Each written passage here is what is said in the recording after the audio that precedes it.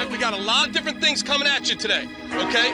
And I'm just sensing a little bit of a lull right now. That. We don't got time for that.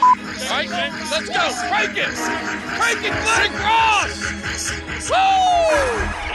Woo! Ladies and gentlemen, can I please have your attention? I've just been handed an urgent and horrifying news story. And I need all of you to stop what you're doing and listen. You're listening to Rock Chalk Sports Talk with Derek Johnson and Nick Springer on FM 1017 and 1320 KLWN. Depend on it. Hey, what's happening? Welcome into another edition of Rock Chalk Sports Talk on KLWN.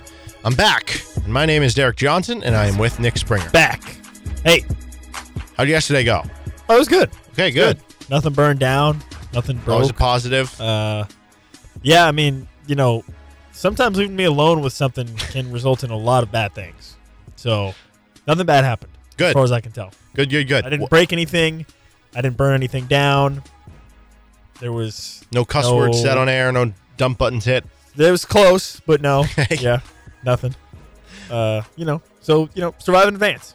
Survive in advance. That's all that matters. Well, we'll have a survival and advancement today. We get back to RCST trivia.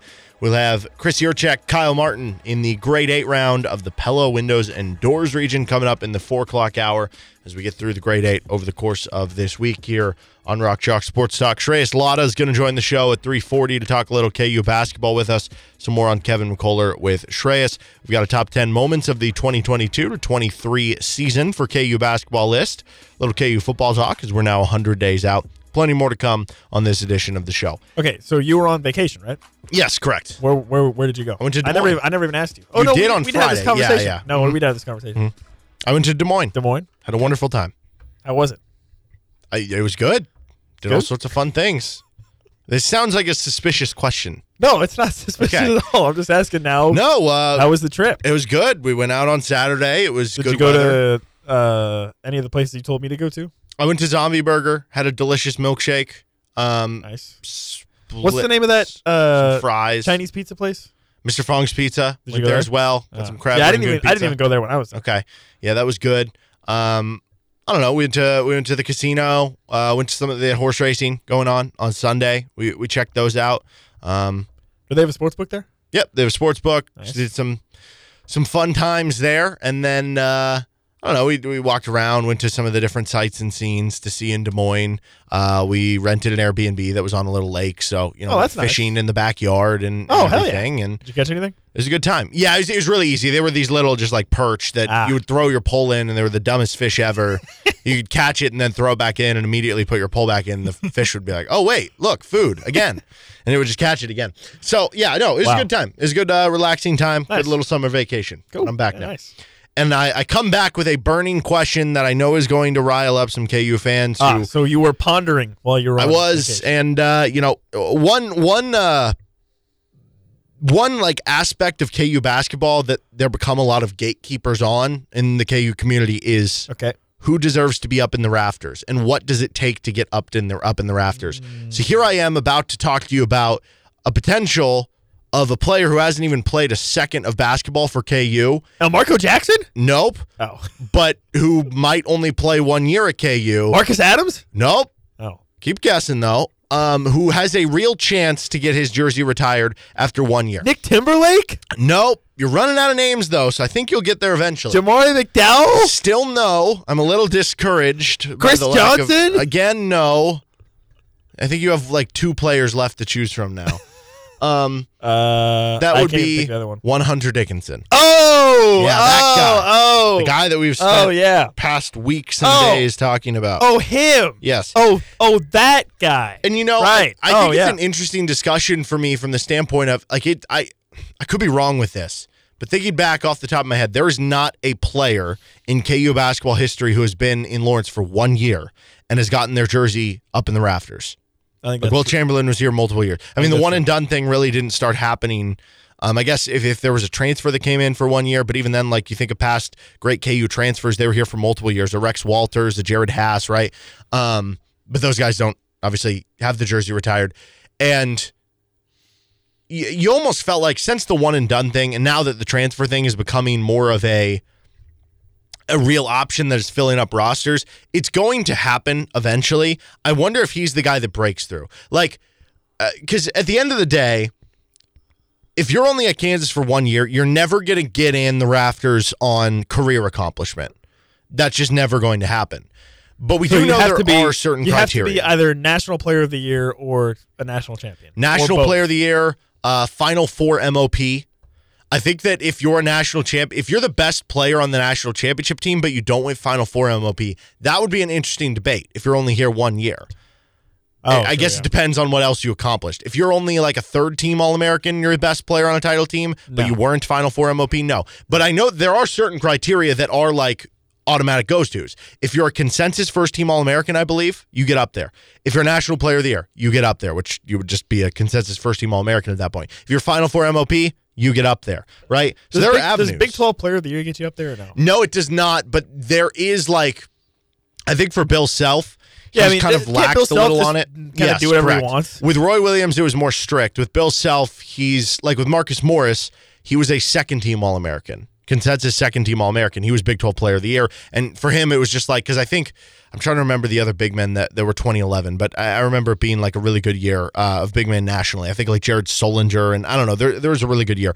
So it kept him off the first team, basically. And so that was like kind of an exception made to the rule. So I guess point being, if the expectations for Hunter Dickinson this year, I mean, the expectation's 18-9. Correct. Right. And if you put up 18-9 on a Kansas team where the expectations for the team is to be a top 5 team in the country, you're going to be an All-American, whether it's first or second team. Probably. And if you do end up being a first-team All-American, and you do end up being a National Player of the Year candidate or win National Player of the Year, you're probably going to have a good chance to make a deep run of the tournament. Right. At that point. And then... But I feel like get your jersey retired? I feel like you have to win National Player of the Year and win the national championship in one year. I think if you win National Player of the Year, you're in no matter what. No. You got to make at least the Final Four. You know how many players in KU history have won National Player of the Year? It's a small list. I mean, that is literally saying you had the best player in the country. Yes, but you're talking for 1 year. For 1 year, you need to do more, I think. If you're the National Player of the Year, like over the course of a career where you did a bunch of other stuff or whatever, sure, great. Only 1 year? I disagree. I think that's good enough. I think if you win National Player of the Year, you're good enough no matter what, that Hunter Dickinson would get his jersey retired. Here's the issue with Hunter Dickinson winning National Player of the Year. If Zach Edey is back, is he going to be able to win it? Maybe. Voter fatigue, right? After the way Purdue lost last year? That's true. Yeah, Purdue sucks. I forgot. Do you think... I think it becomes more of an interesting debate if he is...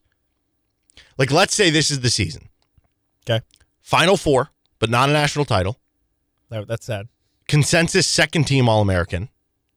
Big 12 Player of the Year. No.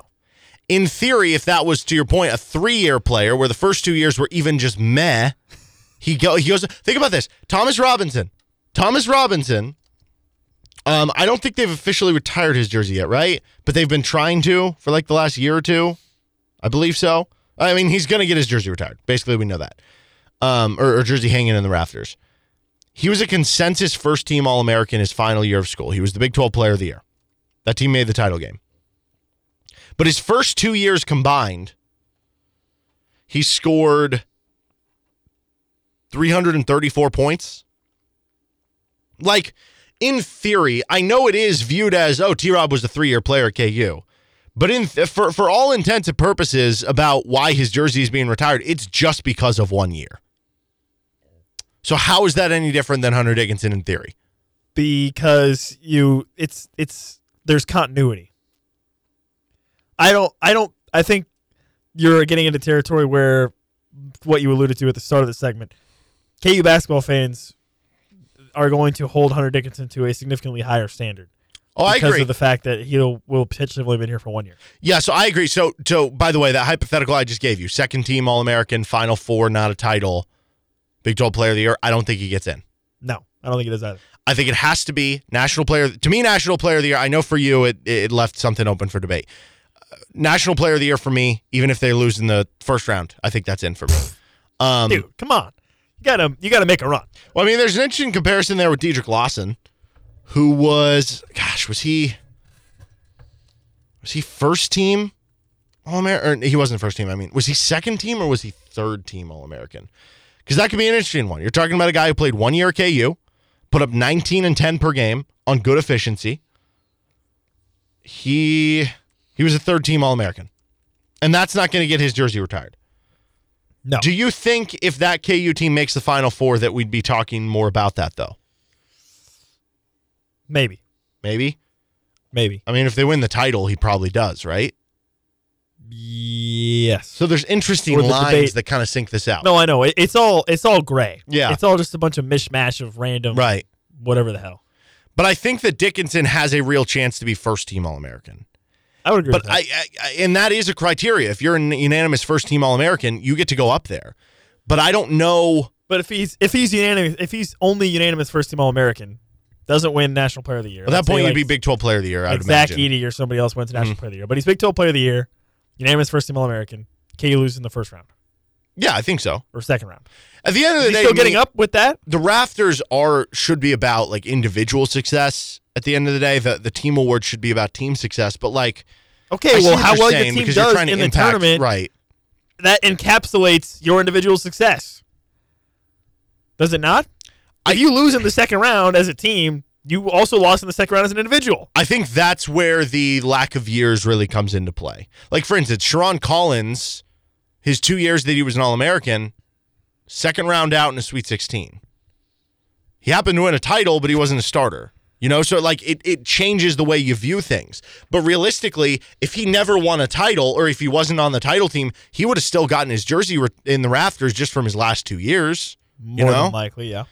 So I don't know on that. That's a very interesting question. Now, if he does win Final Four MOP, like for sure you're up there. Okay, but let's say Dickinson decides he's going to stay for 2 years, which he could. And in his first year, that changes things completely. Yeah, and in his first year, he's like, I don't know, second team All-American or whatever. KU makes a pretty good run. And then in his second year, he's National Player of the Year. And they go to the Final Four. Again, to me, National Player of the Year is just automatic. I'm pretty sure that is. Yes, 100%.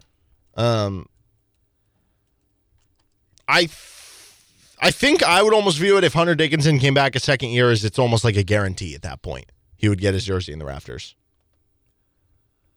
Well, what if that? But it could be him coming back for a second year means that he had a disappointing first year. This is the original criteria for a retired jersey included KU players named College Basketball Player of the Year, Most Valuable Player of the NCAA Tournament, or being named a 4-time All-American. But as part of that original criteria, that's what it says. If you're the College Basketball Player of the Year, you get up there. Fine. So open shut case there. Sure. The list was expanded in 1997 to include Ray Evans, who holds the distinction of being an All-American in both football and basketball. The criteria was again expanded prior to the 2002 to 2003 season to include consensus first-team All-Americans, 2-time first-team All-America selections, and academic All-American of the Year. Okay. And then the list was expanded in 2006 to include radio people, Max Falkenstein. And then, quote from Bill Self in 2009, there is really not a criteria other than the greatest players that play here deserve to be considered for that. So that was basically what you opened it up with the Morse Twins. But basically, you go back to the original criteria, and then you add the one in 02-03. If you are a consensus first-team All-American, that's what that says. You get your jersey retired. That Okay, means 1 year sure, of that. fine. He's up there. He's up there. But you look at the quote. It's best players in program history. Is the guy that's in for 1 year, is he the best player in program history? I guess if he was a first-team consensus All-American. But for 1 year? Only Sure. 1 year? Sure. I do think, though, it's an interesting conversation to me because of the fact that, like, it's going to happen eventually, whether it's Hunter Dickinson or not. With as many freshmen who are one-and-dones nowadays, with as many... like you said, I mean, if he's National Player of the Year and KU makes a pretty good run of the tournament, probably he's up there. Yes. So, by that logic, anybody could do it. Yeah. I mean, right? You could think back, like, how easily it could have happened for someone. Like, imagine if the 2016-17 team, if they would have not had the stinker against Oregon, and that team ends up winning the title, and obviously Frank would have been the favorite to win MOP at that point. What if Josh Jackson just went nuts? off, right, in the Final Four national title, and he was Final Four MOP. At that point, he would have been in already, right? Or maybe not. What the ceremony might not have happened yet, but like we would know he would be in. Remy Martin could have got dangerously close to winning Final Four MOP, and if that would have happened, he would be in. And that one is interesting to me the most because now you're talking about a guy who underperformed for most of the season or didn't play for most of the season. And if Remy Martin would have won a Final Four MOP, he would have got his jersey in the rafters. Think about that. Isn't that crazy? Well, I think it all comes down to Bill Self. Bill Self has the unequivocal authoritative power to either veto or override anybody from getting in or out, I feel like. Right? I think to a certain extent, but I think there's more involved. I think there's donors are more involved in this than you would think. If Remy Martin did what you suggested he might have done, I think Bill Self could have been like, no. No. I think you're missing the point. I think that there are those set structures they've said in the past, like those are things. Okay. Those are guarantees. If you accomplish that, you are going up there. That is not a guideline. The Bill Self comment is more about expanding past the guidelines of if you didn't accomplish this, but you did this or this, we can get creative with it. If you accomplish one of those things, you are going up there. It's that cut and dry. And so, yeah, I think there is a good chance that, because that is my expectation for Hunter Dickinson, to be a real contender for National Player of the Year, to be a real contender for first team unanimous All-American, to be a Big 12 Player of the Year, for KU to be a good team. And if those things happen, he's going to have his jersey retired. And that kind of does blow my mind from the 1 year standpoint because we haven't seen that opened up just yet. And you might be like Nick, you might be saying, well, that's not good enough for me. I'm just saying that's what the criteria is. And whether it's right or wrong, I think there's probably better than 50% chance it happens. You think he's got a better than 50% chance of winning the National Player of the Year? No, not National Player of the Year, just getting his jersey retired. So or jersey hanging in the rafters. What else would he have to do besides getting... Well, again, first team consensus All-American. I mean, if Kansas is a 1 seed, puts up 19 and 10. He's probably on the first team. Right? I guess there are enough big men that could keep him off. You mentioned Zach Edey. I still don't know what Oscar Tshiebwe is going to do, right? Yeah. What else? There's other good big men out there, right? Kyle Filipowski. It's entirely possible that doesn't happen. Yeah. And yeah, I think going back to the original hypothetical. What if Armando Bacot just becomes good again? Yeah. So I don't know. Maybe me saying more than 50%. Maybe I'll walk that back a little bit. But that is the expectation for a lot of Kansas fans. First team All-American. Oh, yeah. Again, I mean, like you said, if he averages 19 and 10 and Kansas is a 1 seed, just by those two factors alone, you would say he has a pretty good chance of being, right? Well, maybe that was the big difference for Dedrick Lawson. He averaged the 19 and 10, but they were a 4 seed. But they weren't very good. No, they didn't win the Big 12, right? They weren't, so, average 19 and 10, Kansas wins the Big 12, that probably gets it done. You probably win Big 12 Player of the Year. Yes.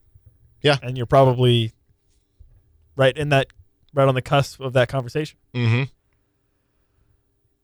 I know it sounds like such a simple thing. If you win the National Player of the Year and then you lose in like the first or second round, though, I don't think it matters. I don't know. At that point, you don't think somebody could veto that? I mean, I guess, but like I don't know who has the authoritative power. I don't think this is as simple as like Bill Self is the judge, jury, and executioner. There's donors that's how I thought of it. No, it's not at all. He has, I'm sure, maybe just as much, if not more say than anybody. But there's there's a panel. I don't know who's all on the panel. Oh, there's like donors. I'm sure. There's people of power. Yeah. It's it's a whole thing. So it definitely gets a little sticky when trying to figure that out. But again, they do have these set structures where it's like if you accomplish this, you go up there, and so. Just food for thought. So it's not just Bill Self is the czar. No, not necessarily. Because then what happens if you have just some coach who like comes in after Bill Self and he's not very good for 2 years, but he just like inducts all his guys like right after they play. So it can't just be about. I understand what you're saying. It's not when I say Bill Self, I mean Bill Self the person, not Bill Self the head coach. right now. Yeah, sure. I think I get what you're saying. But yeah, no. So I think there's a good chance that it happens. And certainly I think that would be a shock to some KU fans. We'll have to circle back to this in about 10 months. Yeah, that's a good point. All right, he's Nick Springer. I'm Derek Johnson. This is Rock Chalk Sports Talk. Shreyas Laddha going to join us in about 15 minutes on RCST. It's KLWN. Depend on it. Welcome back into Rock Chalk Sports Talk on KLWN with Nick Springer. I'm Derek Johnson, joined now by Shreyas Laddha of the Kansas City Star. And just last week, we had John, and we asked you to give us a number on Kevin McCullough returning. I think you said 25%. I could be wrong on that. Would you, after getting to soak in everything that happened at the Combine, had a couple scrimmages, one where looked pretty good on the stat sheet, the other one where it was a struggle, I think 19 minutes, 0 for 5, couple turnovers, fouled out of the game, and then maybe just hearing some comments that he might have given or whatnot, would you change that number at all, or would it still be the same for you? I feel like it's going to be lower, honestly. I mean, those comments that he gave to Isaac, I believe, I thought they were pretty interesting just because it seems like there might be some pressure from, whether it's KU or other places or whatever, of him to come back. But it clearly seems like he wants to go back and, play in the NBA, whether that's a two-way contract or, it gets drafted as a late second-round pick. I was talking to Jeremy Wu of ESPN about this actually today, and he was like, I just don't see him coming back in the sense of, like, if he comes back, what is his role going to look like? And I was talking to him about it, and, how much more can his draft stock go up? The big question mark with him is, of course, the shooting. And if his shooting is something that, he can convince that he could add to an NBA team, maybe he has a good draft workout or whatever, and he gets picked late second, I don't think it would make a ton of sense to go back. And I just think there's more risk reward there for him. I mean, he's already an older guy, like Jeremy was saying, and, how much more can he really show at this point? He is what he is, and I kind of agree with that sentiment. Yeah, and I guess I hadn't even thought about that. Do you think that is something that is being weighed on the mind of what the role would exactly look like? Or do you think, I don't know, like is KU maybe trying to get him back and saying that there is a certain role or something? Or do you feel like it's not as easy to find his role on this year's team based on the personnel than like last year?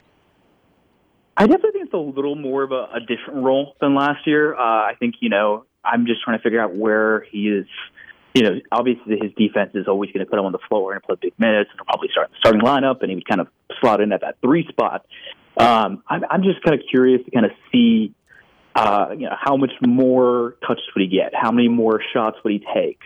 Just overall, how much more of a chance to have the ball in his hands will he really get on this team with a guy like Dickinson and a guy like KJ is trying to get better in the offensive end? DeWan already facilitates. He has the ball in his hands, and you have a guy like Timberlake, El Marco, who could, either one of them could start, most likely Timberlake.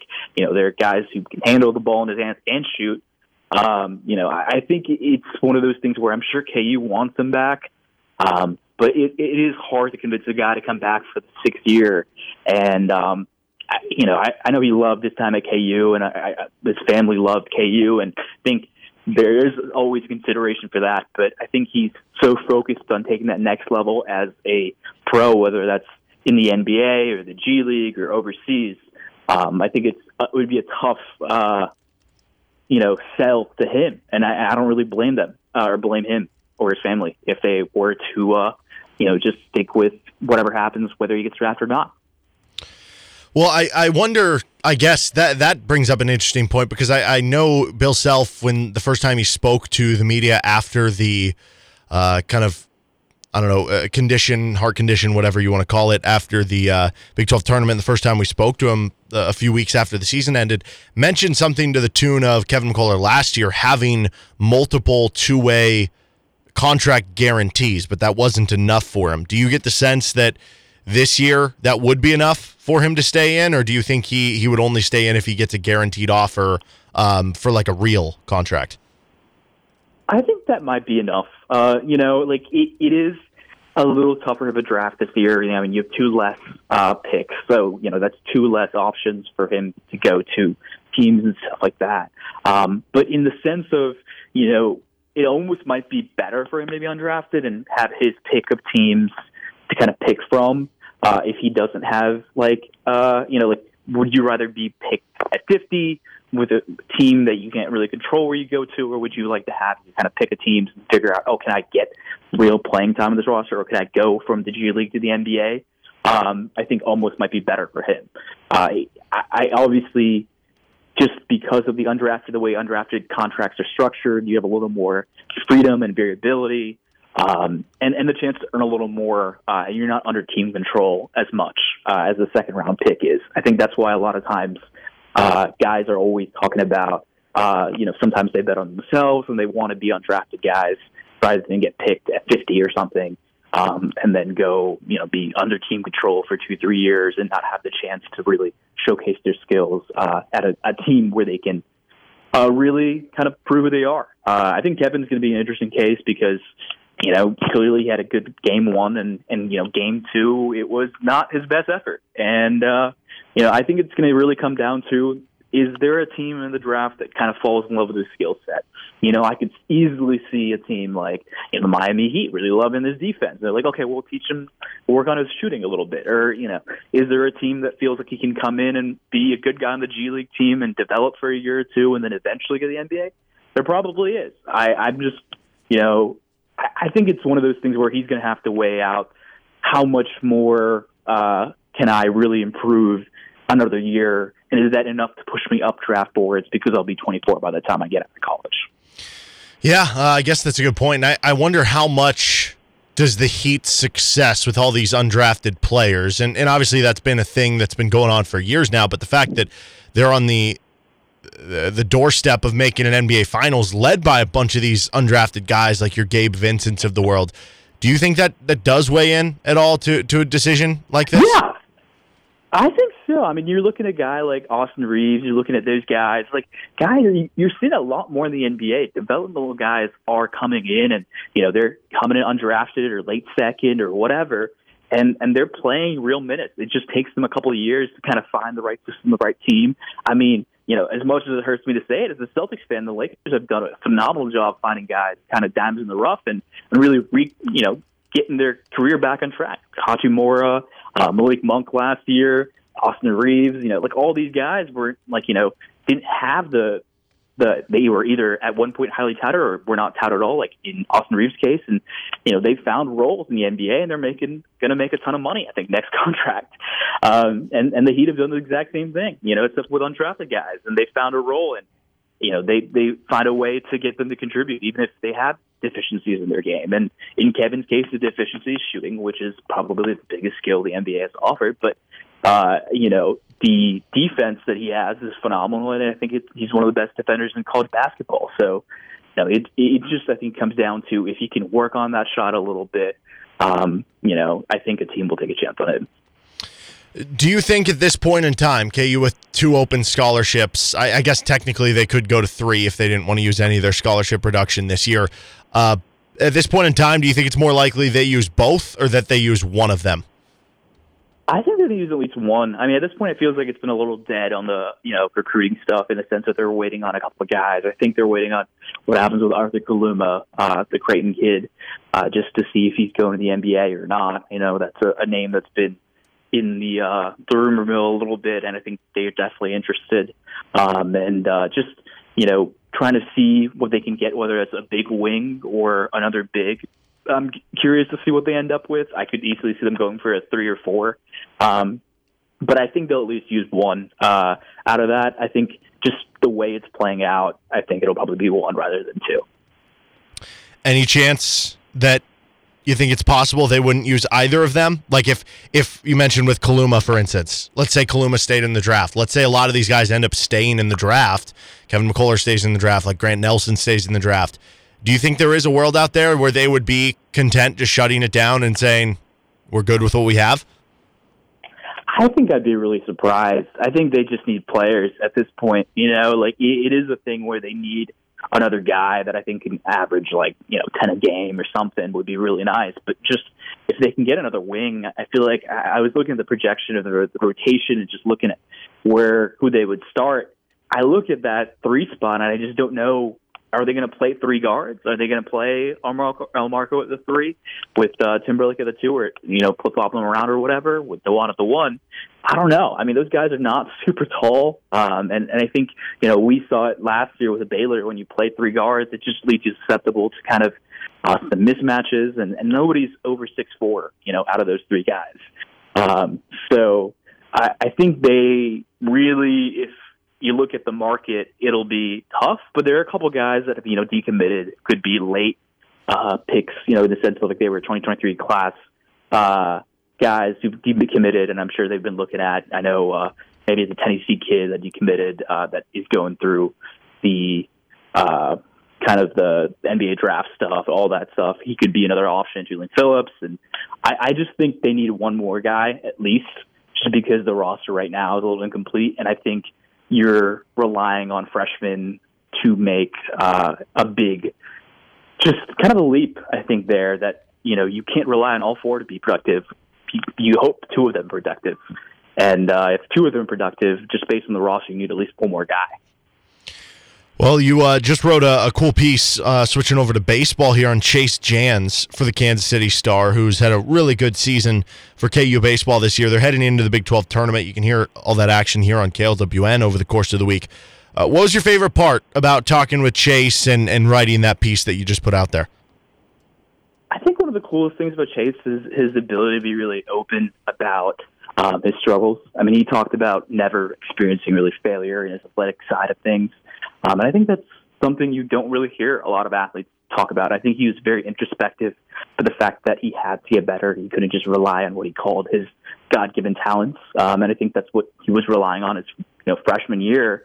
And I thought it was really cool that the idea of even entering the transfer portal after a rough season for him and the rough Kansas baseball season last year wasn't even his mind, because he's like, my family's the type of family that shows up to every single game, and I want them there. They even go to most of the road games, and I think for him, the biggest thing that I learned about him just was his openness and ability to talk about mental health and just the mental battle that baseball is. It's a long season. It's easy to get down on yourself or really high on yourself, and I think that's one of the biggest things that baseball is different than basketball and football, in the sense of it's such a long season. Just because you strike out 3 times in one game means nothing in the long run. If it's a continuous process, then obviously things need to change, but you can't get down on yourself because you had one bad day when there's 40 other games. Mm-hmm. And I guess, I don't know, did you get any sense from Chase about their confidence level as a team kind of headed into the Big 12 tournament? I think they're excited to show who they are. I mean, obviously they've had a little better of a year than last year. I know Dan is trying to put together a team that he can be a contender in a tough conference, and I think they can take anybody, and I think that's the right attitude, because really anything can happen in this tournament. We've seen it firsthand. Well, I did have a couple NBA questions to finish with you. This probably hasn't been super fun for you watching the Celtics here, so I'm actually generally curious. Do you think that the Celtics should or will kind of blow things up? I think Jaylen Brown's under contract one more year after this year. I don't mean when I say blow it up, they rebuild or anything, but kind of reshuffle the deck around Jason Tatum or something like that if they do lose tonight. I think it's, I want to see the effort level tonight. If they get blown out again, maybe the emotional side of me is let's blow it up. Let's trade everybody but Tatum and Rob Williams or whatever. But I definitely think they got to do a little bit of tinkering, whether it's with Mazzulla and getting rid of him or just adding some guys who are more experienced in the coaching staff, because I just don't think he's quite ready yet. And I think there is, you look at this Celtics team, they've had the same issues for 5 years. They're a really talented team. Ever since the Jays have taken over as the core, really the last 3 or 4 years, they've always struggled in the clutch. They've had a couple of games where they've showcased how good they are, but I think it's just one of the growing pains of young basketball players, and are they ever going to really learn it? I don't know. I hope they will. They're 26 and 25, but I think it's going to be interesting. I just never expected them to kind of go out sad like this, so I'm hoping they win tonight. But who knows? I've been surprised by this Miami Heat run, and just like everybody else, but it's a testament to Spoelstra and Jimmy Butler and the rest of that team that is phenomenal. Okay, so I have a fun one here. The last time the Celtics won the NBA title was when they were led by Jayhawk Wing. So keep that in mind. Would you do this trade if you're Boston? Jaylen Brown traded to Orlando for Bol, Jalen Suggs, some future firsts, and the 6th pick in this year's draft, which is used to take Grady Dick. Does that work? I would not do that trade. Figured it was worth it. No. Jalen's an all NBA wing. You can say whatever about his slow ball IQ or his defensive lapses at times or whatever, but guys who average 27 a game just don't grow on trees. And as big as a Grady Dick fan I am, I don't think he's ever going to average 27 a game. I think he'll have a very long NBA career. I'm not super high on Bol. I think he's a liability on defense. And Jalen Suggs he's all right, I guess. So I just don't feel like any of those guys. It's like, you're trading, pennies or really quarter on the dollar for Jaylen Brown, and you're hoping one of those guys strikes gold and becomes even half as good as he is. And I think that's a lot to ask. All right, if we do get Heat Nuggets in the finals, what would be your pick? I think it's Nuggets in 5. Okay. All right, well, that's Shreyas Laddha. You can find him, including that latest piece, on Chase Jans in the Kansas City Star and at kansascity.com. Shreyas, appreciate the time, man. Yeah, thanks for having me. Good talk to you guys. That was Shreyas joining us here on Rock Chalk Sports Talk. Thank you to him for coming on the show. 1 hour down, 2 to go. We're going to talk a little RCST trivia. Then we have our first grade 8 matchup coming up later in the 4 o'clock hour between the 3-seed Kyle Martin, the 5-seed Chris Jurcyk in the Pella Windows and Doors region. We also have a top 10 moments of the 2022-23 KU basketball season. And we're 100 days out from KU football. We'll get all to that and more throughout the day on RCST. We also got High School Sports Weekly coming at you later tonight from 6 to 7. It's the finale of High School Sports Weekly over at Burgers by Biggs on Wakarusa and Bob Billings. You can go on out for the show with the Eudora High School girls soccer team from 6 to 7 here on KLWN. For Nick Springer, I'm Derek Johnson. 1 hour down, 2 to go. More RCST next on KLWN, KLWN.com, the KLWN app. Depend on it. Welcome back in to Rock Chalk Sports Talk on KLWN. The moment you've been waiting for, we get to our first Phenomenal 4, I guess. We'll have somebody who's in it after this. What? That was me just trying to save me accidentally saying Phenomenal 4 instead of grade 8 matchup. But I did not do it well. Nonetheless, we have our first grade 8 matchup of the week. Dude. I'm sorry. What? I'm sorry. It is between the 3-seed Kyle Martin and the 5-seed Chris Jurcyk. Kyle enters this one at 9-3 all-time in trivia. He is 39-8 on questions, 10-1 this year. Chris is 8-3 on trivia all-time, 34-8 on questions, 9-0 this year. This is the first grade 8 for both these competitors. They've combined for 7 sizzling 16, so a lot of consistency and strong play between these two, but both looking for that first advancement to the Phenomenal 4. Once again, trivia brought to you by Johnny's Tavern, Pella Windows and Doors, 23rd Street Brewery, River at Print and Skate, Mini Jerseys, Jayhawk Trophy, Home Field Apparel, Sporting KC2, McDonald's, and Mr. D's Auto Wash.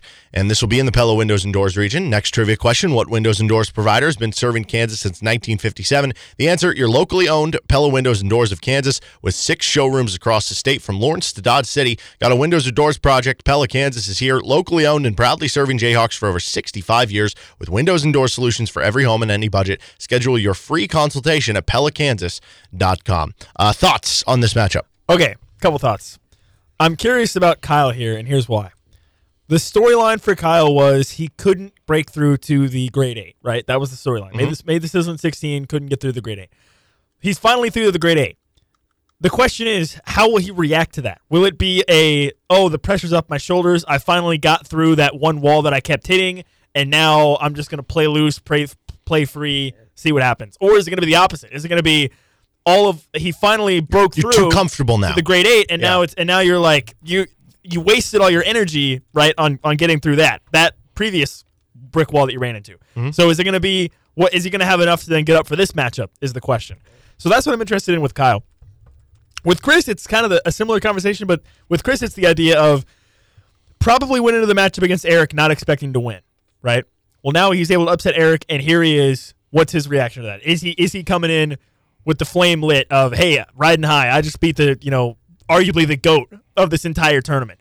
But what's his reaction going to be? So I'm very curious about that. This is the round where we really start to get into guys feeling the pressure, right? I mean, it makes sense. There's pride, there's prizes, there's just wanting to be the smartest trivia guy out there on the line, and it all comes down to this. Yeah, and I think with in that same vein of Kyle, like we've seen that before with KU, like in 08. Like it was such a big deal for Bill Self to get through to the Final Four. He had never made it before. And then once he made it through, you saw against North Carolina, they played so free and it worked out well. But came out guns blazing. If you are comfortable and that might not work out. Now on the same thing, I think it's interesting for Chris because also for him, this is the furthest he's ever been, but for him specifically, he just took down Eric. Yeah. And so, like, you're riding this high. GOAT, literally the GOAT. Exactly. Or arguably the GOAT. How many times have we seen a team, like, win a game they're not supposed to or win this crazy game? Like, I think back to the Chiefs. They beat the Bills in the 13-second game. Goes to overtime. And then the next week, you fall flat against Cincinnati in the second half. Or I think to, like, Wisconsin upsets undefeated Kentucky in the first round of the Final Four, and then they fall flat against Duke in the title game toward the last 10 minutes. Look at KU. This is another kind of a different example, but look at KU in the 2017 tournament. They absolutely annihilate Purdue, and then they just fall flat. Yeah. So I'll be interested to see how this one goes. But before we get into the matchup, one of our other title sponsors, Johnny's Tavern. In 2023, Johnny's Tavern is celebrating its 70th year anniversary. That's good news for you because they'll be having all sorts of specials at your local Johnny's throughout the year. Stay tuned for more details about a 70th anniversary celebration at our original location in North Lawrence, where you can be a part of the neighborhood porch. Of course, there's now 13 locations of Johnny's from Topeka to the newest store in Raymore, Missouri. You can eat the Nuke Lelouch pizza or the Buffalo chicken dip or Wilson wings, anything in between. And you want to try their new beer, the Blue Collar Lager, a beer you can only get at Johnny's that's brewed by Free State Brewing Company. Into the matchup. Our first Phenomenal Four spot is on the line between the 3-seed Kyle Martin and the 5-seed Chris Jurcyk. This is in the Pella Windows and Doors region. And Chris, I want to start with you. You took out Eric Hansey last round in the Sizzling 16. That was the first time Eric has not made a Phenomenal Four. And moving on to this round for the first time in your trivia career. Now, as you get here, because I'd imagine in the moment it was a huge celebration, and you probably felt like at the time, like, anything that happens from here is the cherry on top. But now that you are here, do the expectations change? Does it become about trying to win the whole thing, trying to get to the Phenomenal Four? What is your mindset? Well, as I've said from the beginning, my only goal in this tournament is to get that T-shirt every time. But now that I'm here, I want to keep going. And I felt pretty good after beating Eric. Then I get to hear Kyle's study partners go in the last couple days, and they keep saying how he's better than them, and they answered some pretty tough questions. So we'll see. Yeah, Kyle, I'm curious from that study group perspective. Obviously, Andrew just fell a little bit short in his Sizzling 16 matchup. Was he still helpful for you and Isaac this week, though? He was. We studied last night. He put together some questions. Isaac and I went back and forth, and then pulled some notes that we had taken as well. So yeah, he jumped in, and the last couple of years I'd helped him after he knocked me out. So it was maybe not nice for him that he got to return the favor this year, but I sure appreciated it. Kyle, nerves, did they start to set in at all? And if so, when? Over the weekend, today? Yeah, so I kind of associate it the same way I do with the NCAA tournament. Like, I distinctly remember, like, in 2022, bracket came out, like, I'm feeling good. And I think KU fans just operate this way, like, worst case scenario is going to happen all the time. And so, like, I was feeling good, and then all of a sudden Texas Southern wins that game against Corpus Christi. And it's like, all right, so now it feels real, and I'm nervous now. That's kind of how I felt, after I win, go early, I'm good. And then I find out I've got an actual real-life opponent in Chris. And then it was like, all right, so now I'm nervous. And I certainly, it set in probably more than in previous rounds, because this is a big deal, right? Get that regional title, get that trophy. So certainly feeling it today. Well, Chris, I don't know if you guys saw this because we just sent it out a little bit before recording here, but we had some odds sent in to us by Shane Jackson, and he has both you guys listed at 8-1 to win the title, which is, let's see, that's tied 5th for odds. Chris, do you feel like that's too high or too low? Well, there's only 8 of us left, so it feels too low. Okay. Okay. Yeah, the only ones behind you are Brian and Ben for those two. All right, well, to this point, you guys have already accumulated some prizes. Gift card to 23rd Street Brewery, RCST Trivia t-shirt from River Rat Print and Skate, Sporting KC2 tickets. That was for making the Sizzling 16. For making the Grade 8, a blue or white #1 Kansas basketball mini jersey from Mini Jerseys, a t-shirt, KU t-shirt from Home Field Apparel. Use code RCST at checkout for 20% off. Voucher for a free sandwich and breakfast sandwich at McDonald's. $14 car wash pass to Mr. D's Auto Wash, and auto entry to trivia next year with the top 2 seed. If you win today, though, you not only get a top 2 seed, you get a 1 seed in next year's RCST trivia, though that wasn't super kind this year to the 1 seeds. You also get a $50 gift card to Johnny's Tavern. You get a Johnny's Tavern hat. You get an RCST Trivia Phenomenal 4 t-shirt and an RCST Trivia Phenomenal 4 hat from River Rat Print and Skate. You get a Phenomenal 4 trophy from Jayhawk Trophy, and then obviously that elusive 1 seed, and you keep the dream alive of getting the big screen TV at the end of the day. Chris, you are the lower seed here. You have the option. Do you want to go first or do you want to go second? I'll stick with going second. Second it is. That means, Kyle, you are going to be up first. And the winner of this will be the winner of the Pella Windows and Doors region. And we'll start in the easy round. We are now doubling up in questions. So to move up to the medium round, you'll both have to answer 2 easy questions right and successively on. All right, Kyle, your first question in the easy round. Kansas won 70-63 in overtime on Senior Day in 2022 over Texas, as they were led by 22 points and 10 rebounds from what starting center? David McCormick. Yep, he was the starting center, celebrating Senior Day, and had himself quite a game, and obviously ended up being a nice boost for him in the postseason. All right, Chris, your first question. Kansas lost 76-56 in their regular season finale this past season in 2023 at Texas, despite being led by 24 points and 6 rebounds from what starting 4-man? Jalen Wilson. Jalen had himself a good game, but nobody really else did. And KU lost the game by 20 points. Second easy question. This one for you, Kyle. What Jayhawk wing wearing the number 34 earned AP All-America First Team honors in the 1997 to 1998 season? Paul Pierce. That's right, Paul Pierce. A few times this year in the tournament, we've had some confusion between Pierce and Rafe LaFrentz. Chris, your second easy question. What Jayhawk big man wearing the number 25 earned AP All-America First Team honors in the 1987 to 1988 season? Danny Manning. Who could forget Danny Manning? All right, we made it out of the easy rounds. 2 quick ones down. On to the medium round we go. Back to you, Kyle. Also known as the Gravy Train, this Kansas forward went for 16 points and 16 rebounds in the 2003 NCAA title game. Quick shout out here to my little sister, Trisha Martin. This is her favorite player of all time. That'd be Jeff Graves. Yeah, Jeff Graves. I'm sure the nickname made him even more endearing, that's for sure. All right, Jeff Graves, the answer. Chris, your first medium question. Known for his large afro, this Jayhawk joined Thomas Robinson and Jeff Withey as one of 3 KU players with 8 or more rebounds in the 2012 Elite 8 game against North Carolina. Kevin Young. Kevin Young, one of the great glue guys, role players in the Bill Self era. And yeah, certainly a great afro. All right, back to you, Kyle, your second medium. What seed was Kansas in the 1994 NCAA tournament in which they lost in the Sweet 16 to Purdue? We're a 4 seed. They were a 4 seed and lost to that Purdue team in the Sweet 16. All right, Chris, your medium round question to keep us alive and send us to the hard round.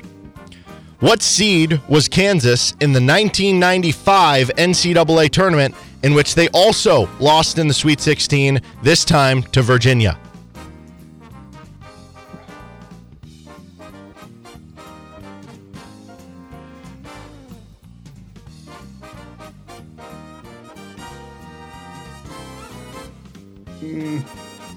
Man, they have. 10 seconds. Could they have 2 seed? You were one off. The correct answer is they were a 1 seed. And they lost I could not remember in that round. was a 3 or a 4. And so it goes out like that. Chris, if you would have had the other question there, would you have hit the 4 seed on the previous year? Yes, I would have. Kyle, if it would have been reversed, would you have hit the 1 seed there? Yeah, you got me with, I answered Colgate in my last matchup, who I knew was, 16, so would have been comfortable there if needed. So once again, the 90s is your comfort round, Kyle. It just happened to be how the questions came up. Does it feel like the stars are aligning for you right now? Maybe, but it's so not. Like, if you ask me ahead of time, like, what is your weakest spot, I'd be like, I don't know, like early Roy Williams years. But yeah, it's worked out for me so far. Maybe it's other people's weak spot too, but yeah, I'm getting a little bit of luck on my side, which after 4 years, I think I might have had coming. But yeah, I'll take it. Chris, obviously, you wanted to keep things going here, but as you reflect on your overall journey this year, making the grade 8, taking down Eric sooner than he's ever been taken out before, this has got to be one of your favorite runs so far amongst all the trivia competitions you joined, right? Oh, it's definitely been a blast. Just wish I'd focused my studying on the seeds more than just the opponents on looking at tournament results. Yep, there's a lot you can come out of the tournament games from. Kyle, you are headed to the Phenomenal Four for the first time in your career. Does it feel like everything you would have hoped for? Yeah, and more. But I got to get back to probably helping Isaac here. I saw you guys made him the favorite. Chris, I did. I laughed a bit when I saw that hit Twitter because when they made us both the same, I was like, that was a bit of a cop-out going right into the matchup today. But yeah, I feel pretty excited about it, and I get to relax a little bit until we do it again. Well, Chris, we know we'll see you around, whether it's for football upcoming or basketball in a year. Kyle, congrats, man. Moving on, and we'll see you next week in the Phenomenal Four. Great. Thanks, Derek. Thanks, Chris. Thanks, Derek. Good luck, Kyle. Wow, so that was our first match. So we have our first Phenomenal Four contestant, Kyle Martin. Congratulations to Kyle. It's been a well-earned run for him, right? He's had to endure some trials and tribulations, just like everybody does in the tournament, and he has come through on top. And yeah, a good win for him. And I think it's interesting, the 90s stuff, right? I mean, it seems like it's a strength, but then he kind of said at the end there like he didn't even know. So it's like, yeah, I don't know. It's very fascinating. Yeah, you never know which way trivia is going to bring you. And that means Kyle is the winner of the inaugural Pella Windows and Doors region. Once again, all the prizes you receive for making the Phenomenal Four. He gets a $50 gift card to Johnny's Tavern, Johnny's Tavern hat, RCST Trivia Phenomenal Four t-shirt, and Trivia hat from River at Print and Skate. Phenomenal Four trophy from Jayhawk Trophy, which specializes in quality custom awards, plaques, trophies, and personalized gifts created right for you in Lawrence at 3341 West 6th Street. And beyond the great custom awards, they're engraving experts too. Get it done with Jayhawk Trophy. He's also going to get a 1 seed in next year's trivia. He will be taking on the winner of Ben Wilson and Justin Nichols. So we saw the odds and we talked about them earlier today. Do you think that, Ben had the lowest odds remaining. Yeah. So in theory, it's going to be Justin, if you just look at it right from the odds standpoint. But I guess the way I view it, like I think Kyle can take Justin or Ben. I think the odds. I think Kyle should be closer to Justin than those odds should have said. I kind of agree, and he even alluded to it as a cop out with them at both the same odds, which maybe you use that as some motivation, maybe not, but yeah, I mean, I think at this stage, a Kyle and Justin matchup would be interesting because I feel like Justin has some similar strengths. And I don't know. I mean, with Ben, like, Ben's a wild card, right? We don't really know exactly what we're going to get from him. No, we really don't, because it's the furthest he's been, but he's been on a heater so far. Once again, RCST Trivia brought to you by one of our title sponsors, Riverette Print and Skate. They have screen printing and a skate shop. Embroidery and promotional products also available with art and logo creation. They are KU licensed. Skateboards, longboards, paddleboards, and safety gear, and a large selection of shoes and apparel from well-known skate brands. They can help you out with custom apparel like our trivia shirts and hats. Follow them on Instagram at @river_rat_print for the print shop and at Riverette Skate Shop for the skate side, or call them at 785-371-1660. We're scheduled for 2 trivia matchups tomorrow. Isaac Henderson versus Sam Oliver, Andrew Wymore versus Brian Rainey. Wait, which one? I thought we were doing one a day. We were supposed to, and then there was a rescheduling that happened. Okay. Which one do you think goes deeper? Which one takes more questions to finish up? I think the Brian and Andrew matchup will go deeper. Okay, I'm not going to say one because I feel like I'll jinx it, and then we'll get like one stinker. Yeah, that's true. You need to be Kirk Herbstreit. Yes. You need to be not picking or not saying anything about the matchup. Exactly. RCST Trivia, our fourth title sponsor, is 23rd Street Brewery. A great spot to watch the game. Check out the patio. Perfect for the heating weather. You can even bring your dog out there. Great service, great beer, great food. Try the new Fitzgerald Reuben while you're maybe going in to watch the Big 12 tournament with KU baseball. You can check that out there. Check them out in Lawrence with 23rd Street Brewery. All right, that's our lone trivia matchup for the day. We'll be back for a couple coming up on tomorrow's show of RCST. I got a top 10 list I want to get to. Top 10 moments of the 2022 to 2023 KU basketball season. We'll do that next with Nick Springer. I'm Derek Johnson. This has been RCST Trivia, brought to you by Johnny's Tavern, Pella Windows and Doors, 23rd Street Brewery, and River Rat Print and Skate on KLWN. Depend on it. Welcome back into Rock Chalk Sports Talk on KLWN. We have High School Sports Weekly coming at you tonight at 6 o'clock here on KLWN. And we have a couple more trivia matchups coming at you tomorrow whenever we do take over after the KU baseball game. Got a top 10 list, though, that I want to get to today. It is the top 10 moments of the 2022 to 2023 KU basketball season. So this past season for KU. Now, before we totally get into the list, I do have some good honorable mention ones, and maybe you're going to say that any of these should be in the top 10. How about the Howard game? I mean, any NCAA tournament win in general usually could go up there. No, I'm not putting the Howard game. Yeah, 16 seed, right? No. But just in theory, when you think back it was a stressful first half. It wasn't even a great moment. It wasn't like you beat them by 100. Yeah, so I guess I almost viewed this as like top 10 memorable moments, so things you're going to remember most. And if it is just memorable moments, typically when you go back and think of any season, you think of their NCAA tournament. Are you going to remember Howard? Probably not. That'll be a really hard on the trivia questions. It will be. Because we've had some 16 seed really hard questions we have. previously. And this one even tougher because they didn't make a deep run. So you don't remember it as well. Yes. McCuller's clutch defensive plays like down the stretch. There's one specifically we'll get more into, but there were a lot of them. He made a lot of them. Yeah. He made a lot of them. The final 4 to 5 minutes of that Oklahoma game in Allen Fieldhouse. That was fun. Just coming back. But Oklahoma was really bad. Sucked for the first 35 minutes. I think crushing Indiana in Allen Fieldhouse. That was a good one. Very memorable. No, that's a good one. Indiana, like blue blood adjacent, I guess, but I don't know. Blue blood B. Yeah. Blue blood B. Red tier. blood. And then stealing the ball at TCU after you beat them in an ugly game in Fort Worth. That was funny, right? That was like one of those things where like there was some beef, but like nobody knew about it. No, exactly. Which was weird. And that's one, too, where you have to be on social media. So I might have just said that, and some people have been like, wait, what happened? Yeah, they stole the ball at TCU, because apparently they stole the ball in Lawrence. Stole the ball from Lawrence. Okay, on to the top 10 list. Number 10. Norm Roberts getting some dubs. I think when you think back to this season, that's certainly going to be something that is going to be something that sticks out. It was the year that Norm Roberts picked up a bunch of victories for you. He went 4-0 at the beginning of the season after taking over for Bill Self. Curtis Townsend was out too from the self-imposed sanctions and suspensions. Then Bill Self has the health scare that makes Norm Roberts the head coach for the postseason at that point, wins a couple Big 12 tournament games, wins the first NCAA tournament game.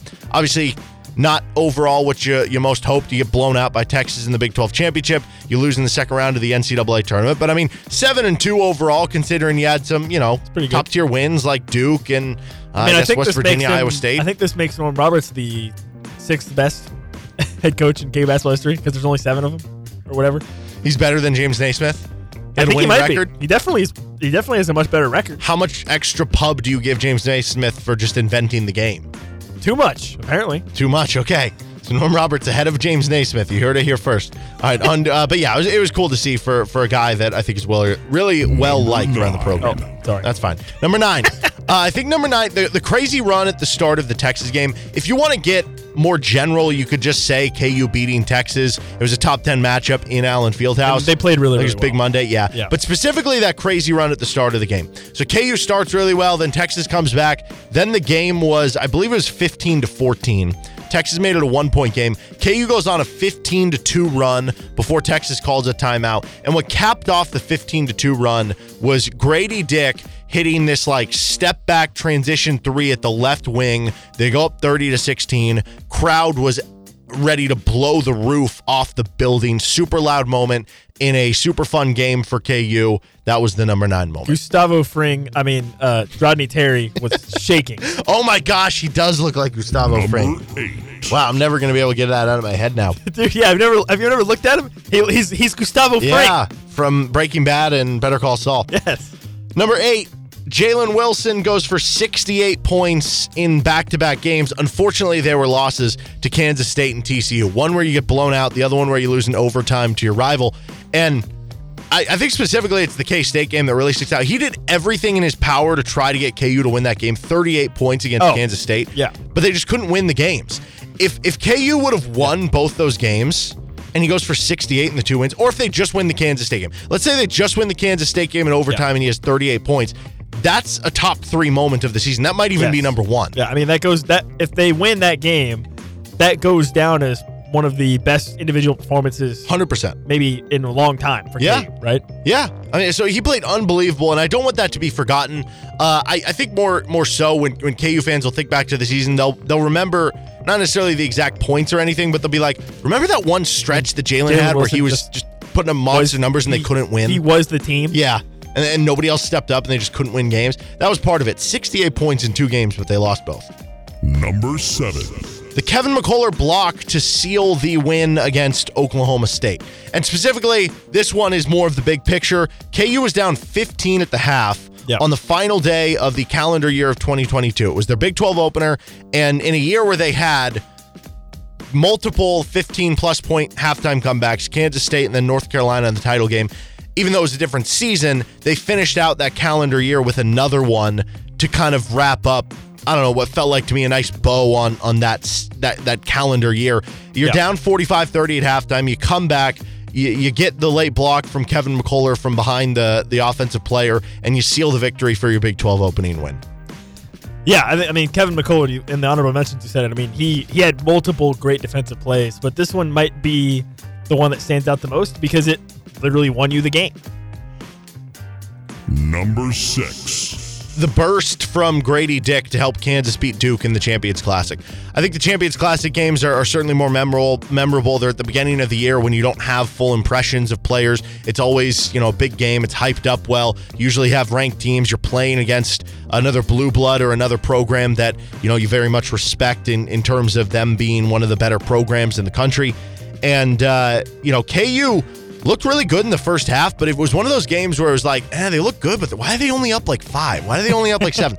And then Duke eventually got the lead, and KU went under like a dry spell offensively. Grady Dick was struggling to that point. They brought him back in off the bench. They're down 59-58. He hits a 3. Then they get down 1 again. He dunks it to go up 1. Then he lays it up the next possession. He had a 7-point stretch in just a minute 20 seconds to really swing the game at the end and help KU get a 69-64 victory. And I think Bill Self said about a month ago or something, month and a half ago, how that was kind of the moment for him when he thought Grady Dick was going to be a one and done. Yeah, I remember that where he was like, yeah, this dude's legit. This guy's legit. And he's definitely got the stones to make big plays in key moments. And so that was definitely a cool moment for him to sort of arrive, right, for KU.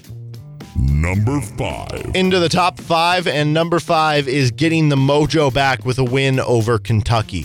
Coming into that Kentucky game, they had lost 3 straight games. They lost to K-State, TCU, and Baylor, and those were the stretch where Jalen Wilson was playing super well, but the team wasn't. And all of a sudden it was like, well, how many games are they going to lose in a row? The Bill Self KU previous, record, I don't know, it feels weird to call that a record because it's a bad thing, was losing 3 in a row, and they had matched that to that point. It was like, are they going to lose 4 in a row for the first time in the Self era? And then it was like, is it going to stop from there? Because after the Kentucky game, I think it was Kansas State who they played the next weekday game, and then it was like Baylor at home, maybe. I might actually. No, wait, maybe it was Texas. State. Oh, was it Iowa State? Okay. I think it was Iowa State. I don't know. Either way, schedule very, very difficult, as you would imagine for KU in the Big 12 and everything. So they needed to win to get the mojo back, and they went in and they took Oscar Tshiebwe's rebounding out of the game. They just looked like the better team really throughout, and it was kind of the game that got them their mojo back and sent them right back on the path to getting a 1 seed. Yep. Once again, it was determined that Calipari is a clown, continues to be a clown, and KU clowned on him. So that sucks, John. Number 4. All right, to number 4 we go, clinching the Big 12 on senior night against Texas Tech. And this, again, like a big play by Kevin McCullough. If you remember, he had the hustle play to get the ball and lay it in, and then he had the defensive play at the other end, I believe. Or no, maybe it was Jalen Wilson. I think it was Jalen Wilson, the defensive play at the other end. But yeah, they had to win a close game against Tech. Really had to kind of grind through, but it clinched the Big 12 title for them. It did it on senior night, so it was a combination of the two. Then you had Jalen Wilson, Kevin McCullough give their speeches afterwards. Just a good night all around. Yeah, I mean, anytime you clinch the Big 12, especially like that, it's a good night, right? And I think the game itself is not really that memorable because if you remember, it was a really ugly game. Yes. Right? Like it was not enjoyable basketball to watch. It was, it was not pleasing to the eye, shall we say. But KU found a way to get the win and got it on senior night, got to celebrate, got to hear some great speeches as well. So, yeah, it's just classic KU basketball, right? Late in the season, you get the chance to clinch Big 12 at home on senior night, and everything came together all on one night for KU in a positive way, and a good way to sort of cap off the regular season for them. Let's get to the top 3. Number 3. Going from down 13 at halftime to just pasting Baylor with College Game Day in town. I mean, they went from being down 13 at halftime, and also it was further than that in the first half. What was it, like 16, I think they 17? got down by like 18. 18 maybe? Yeah, and then all of a sudden, they were up 12 at the 10-minute mark of the second half. So that means just from being down 13 at halftime, they outscored Baylor by 25 in the first 10 minutes of the second half against a Baylor team that earned a 3 seed in the NCAA tournament. You were so excited, you almost just broke your laptop. I did. It doesn't make sense. It does not make sense. College Game Day in town, one of the bigger games of the season. Baylor's going off. You have Scott Drew, despite being up 13, complaining about the refs at halftime, and just to just stick it to him in the second half. That one felt great. It was a big moment for KU. Obviously a big victory at that, and really showed kind of what this team could be in terms of once they got going and how it could kind of be an avalanche like that. That one was very memorable and very fun, and I think that one's going to stick out in a way of like, you're just going to remember how ridiculous of it's not the same as the Oklahoma State comeback where it's like you came back and you barely fought through for a win. It's one of those comebacks where it's like blasting. Exactly. It doesn't make sense that it was a blasting. Okay, 2 takeaways from this. Number 1, I was at the game, and in the first half, all I could think was, well, crap, I am the problem. Okay, so that was bad. But then number 2, we might as well call this the clown list because we just got clowns everywhere. Calipari, and now we got Scott Drew. Just clowns galore. Do you remember back in 2016 when there was just clowns running around and nobody knew why? Yeah, that was a weird time. That's what makes me think of. Very weird time. Clowns running around being clowns. Ridiculous. Also, that sucks, Scott Drew. Number 2. Second on the list, Bobby Pettiford's game winner against Wisconsin. Okay, I have a question. What? I understand that Bobby Pettiford made the shot, but is it not Zach Clements' game winner? No, because Bobby Pettiford did make the shot. So rewind a little bit. First of all, credit to Kevin McCullough. Kevin McCullough hit the 3 when they were down by 3 at the end of regulation. I think didn't Zach Clements save like an offensive rebound or something after he missed a different 3? Probably. He saved it, got it to Kevin McCullough. Kevin McCullough hits the 3-pointer to send it to overtime. So we're tied at 63. Then in overtime, Zach Clements takes the 25-foot 3 with 5 seconds on the clock. Misses it, but Bobby Pettiford gets the rebound and the wraparound stick back. It was a great pass. Sure. It was a great pass. So, which is sad because that's 2 guys that obviously are no longer with the team. And, without them, you lose. With Bobby, he's going to be at least remembered a little bit for that at KU. Yeah. So that'll be cool. You could make the argument this is the number 1. Zach Clements' quote-unquote legacy, does he have one? No. People are going to remember him in 10 years at all? I'm not trying to be super mean. Yeah, I'm not trying to be rude about it. Say no, but I'm not trying to be rude about it. Remember the Oklahoma game last year? Oh, I guess that's fair. It was on a title team, right? Yeah, I guess that's true. No, that's fair. But yeah, this is one where it was another ugly game. Another game that was not pleasing to the eye. Another game that was not enjoyable to watch. And at the end, you get some heroics from some players that hadn't really been that great. And weren't really that great the rest of the season. With Zach Clements and Bobby Pettiford. Yeah. So. No, that'll be his redeeming moment, that's for sure. All right, on to the top thing. Number 1. I think you do those backwards. Did I do it backwards? It is crushing Missouri in the first trip to Columbia since 2012. Is that actually backwards? Yes, that was backwards. Oh. It's okay. This was not backwards. KU crushing Missouri. All the starters played super well. KJ Adams was just dunking everything imaginable. They broke the press over and over again. They were hitting shots from the outside. Missouri just looked stunned from the get-go. KU had so much energy to play with. And against what ended up being a good Missouri team, a Missouri team that ended up making the second round of the NCAA tournament, Kansas just never even played with their food in it. Yeah, I mean, this was just an annihilation. And again, if you want to go back to the clown list, Cal, Drew, Missouri. The top Just three, the entire Missouri. The top 3 clowns. Yes, the entire Missouri. Everything about them. The state, the university, the people, the basketball team, the players, everybody. Would you like to do clowns? Would you like to do the top 10 list next week? Would you like to do top 10 clowns? Well, I just gave you 3 of them. I don't know. You could give us our top 10. I mean, you could have actual clowns on there. You could have people you think are clowns. You could have, I don't know. It's up to you. I'll leave that up to you if you want to do that next week. All right. Well, again, I just gave you 3 of them. Okay, I'm terrified of scary movies. So I've never seen that. Yeah, but does he deserve it on legacy alone? Well, I don't know because I've never watched or read anything about him. But you know who he is, and you haven't even watched it, so that's impressive. I know who he is, but that's impressive. I don't know. If you ask someone who had never watched college basketball who's John Calipari, they probably don't know. That's totally different. That's totally different. They're both entertainment. Sports, movies.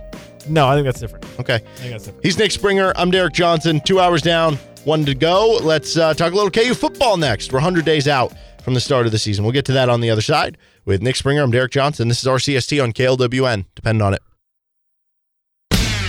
5 o'clock hour. This is Rock Chalk Sports Talk on KLWN.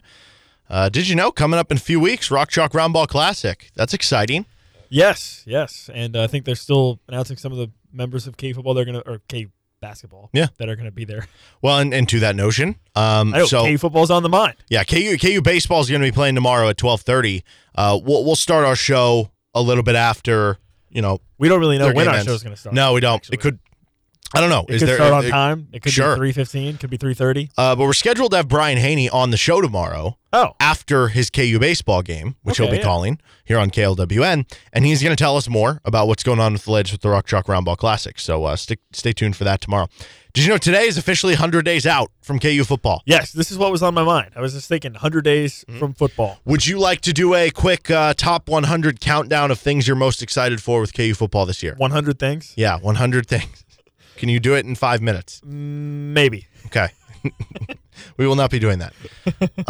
This from Athlon Sports, who I believe released their preseason magazines at this point today, which usually that's a go-to for me. I think Kevin Flaherty, who was unavailable today, I think he's on vacation, but our lovely Kevin wrote the KU preview. How dare he write something about KU and then go on vacation so we can't ask him? I know. We'll have to do that next week. The beauty is the football season does not start for like 4 months, so we have plenty of time to talk about the season preview, right? Yeah, there we go. Which that sounds, sometimes when you do this stuff, it's like, oh, dude, only 100 days? Yeah, it sounds and then you're like really excited, right, but that's and then like you start thinking about it, it's 3.5 like, months. Dude, 100 days? Are you serious? That's so many days. It really is. It really is. We're still in May. Think about that. We're in May. Like, usually it starts to feel like, okay, we're starting to preview the football offseason in June and July. That's so sad. But anyway. See, now I'm sad. Yeah. Why do you have to do these things, Derek? So you think this is actually a bad thing? When would you like the countdowns to start? 50? I think. Is that still too 50. long? Because that's still 50. Like over a month. No, 50 is good. I can start with 50. I'm almost saying. I could even start with 75. Maybe we should do like a month out. I don't know. You want to do just like, what, 30? 30 No, days? I don't know. Because still, like 50 days is still a long time out, right? 50 days that's a long time. It is. First team preseason All Big 12 by Athlon Sports. This is crazy. I wonder when the last time KU had 4 first-team All-Big 12 picks. This isn't just All-Big 12, like first, second, third team and everything. This is 4 first-team picks. Jalen Daniels, Devin Neal, Mike Nowitzki, and Kobe Bryant. Yeah, I mean, I think Jalen Daniels is a no-brainer. Devin Neal, I think, makes a lot of sense, even though he was kind of banged up for points last season, but obviously he had a couple just phenomenal And he had a lot of good games. running backs graduate or go pro. Bijan Robinson, Deuce Vaughn, Eric Gray. I feel like I'm forgetting people, but you get the gist. Miller. Yeah, Kendra Miller. But those guys all suck. Yeah. Clearly Devin Neal's way better. So, yeah, Devin Neal's on there. That's good. Mike Nowitzki, I'm glad he's getting some recognition. I think he was what, second team last year? Yeah, I think he has been the cornerstone of the offensive line ever since he's gotten here. So I'm glad that he's finally getting recognized for being such a critical part of KU's success on the offensive line, which is nice to see. And then Kobe Bryant, obviously, for the flashy plays he makes, for the interceptions he had, the pick sixes, I think he's deserving as well. Mm-hmm. Yeah, I think so too. Nobody was on the second team. Then you go to the third team, Mason Fairchild, which that's interesting because he was second team All Big 12 postseason last year. Now, obviously, this is a different publication. That's like coaches and the media. This is just one guy, basically. Or I don't know who all votes on the Athlon Sports one. I don't know how they put those together. But it's different, people who put it together. Sure, so that's fair. But I don't know. I think Mason Fairchild has a chance to be like a first team all conference tight end, but when it's all said and done. Yeah, I mean, I think the issue you run into with that is the fact that KU has other tight ends that are also really talented. Does that maybe detract from Fairchild's numbers to where maybe guys who don't watch every game of KU football are looking at the numbers and they're like, well, this guy didn't have his numbers weren't that great. Well, that's because you have Trevor Casey or Trevor Cardell and Jared Casey. I tried to combine them also, right? So it's we'll see, but yeah, I think he broke out last season, and I'm really excited to see him continue on that. Yeah. And then they also got Dominic Pooney on the third team. I'm so glad. I feel like I'm fighting the race of how you've been fighting the good fight. Fighting the fight. Yeah. Yeah, you've been fighting the good fight of Dominic Pooney being a really good offensive lineman, and I still argue. I think he's honestly, you could make the argument he's best offensive lineman. But I do understand, Nowitzki, you as the center have more duties than what Pooney would do. So I get it. But I'm glad we got some recognition there. Third team all defense, Kenny Logan Jr. Sounds about right. This one's interesting. Rich Miller. I think because when you look at it this way, KU has had the last 2 years. KU has had the worst linebacking group in the Big 12. Now, 2 years ago, it might have been the worst in the entire Power 5. Last year, I don't know that it was that, but it was still the worst in the conference. And when you look at the stats, Rich Miller would put up a lot of tackles, but it's like somebody has to get the tackle, and most often, even if your linebacker's not very good, they're going to end up with the most. They're just around the ball the most, right? Sure.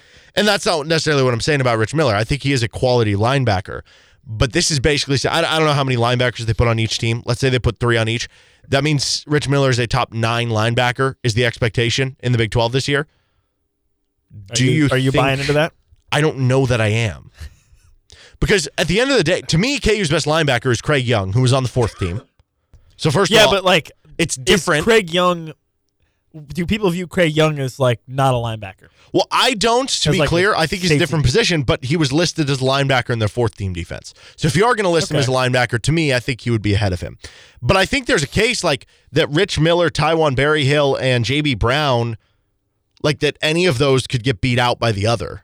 So I don't know that I'm in on that, but I will say, to that notion. But just from talking to Rich Miller, it's clear that he's one of the heart and soul guys of the defense. Heart and soul of the team, so leader on the team, really smart kid, works really hard.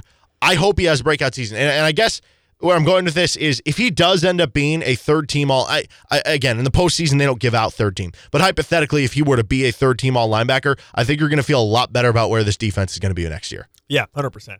Because at that point, you would have him, you'd have Craig Young, you'd have J.B. Brown, right? So Kenny Logan, third team. Last season, he was first team in the preseason. Do you feel like he's right where he should be now? Yeah, I mean, I feel like that's fair. I think part of the reason he got up to first team were the stats looked really good when he was having to make all these tackles, which is never ideal for a safety. The same thing as the Rich Miller discussion. And I thought somebody's got to tackle somebody. He was solid last season. He might have been playing through injury. Obviously, he had the surgery stuff that was in the offseason and spring ball. I'm interested to see because that's another piece of this. If he can get back up to that first team level, that's a big boon for you. He was solid but not flashy last season. Right. And then, as we mentioned, 4th team, Craig Young. The other 4th team pick you had is Lawrence Arnold as a wide receiver. Yeah, we actually had a little bit of a discussion about Lawrence Arnold off the air about what his potential could be this season versus last season and if he can build on that. And I think it's clear he's probably the number 1 option for KU at this point and leading a wide receiver room that last year had no expectations. Expectations are there this season.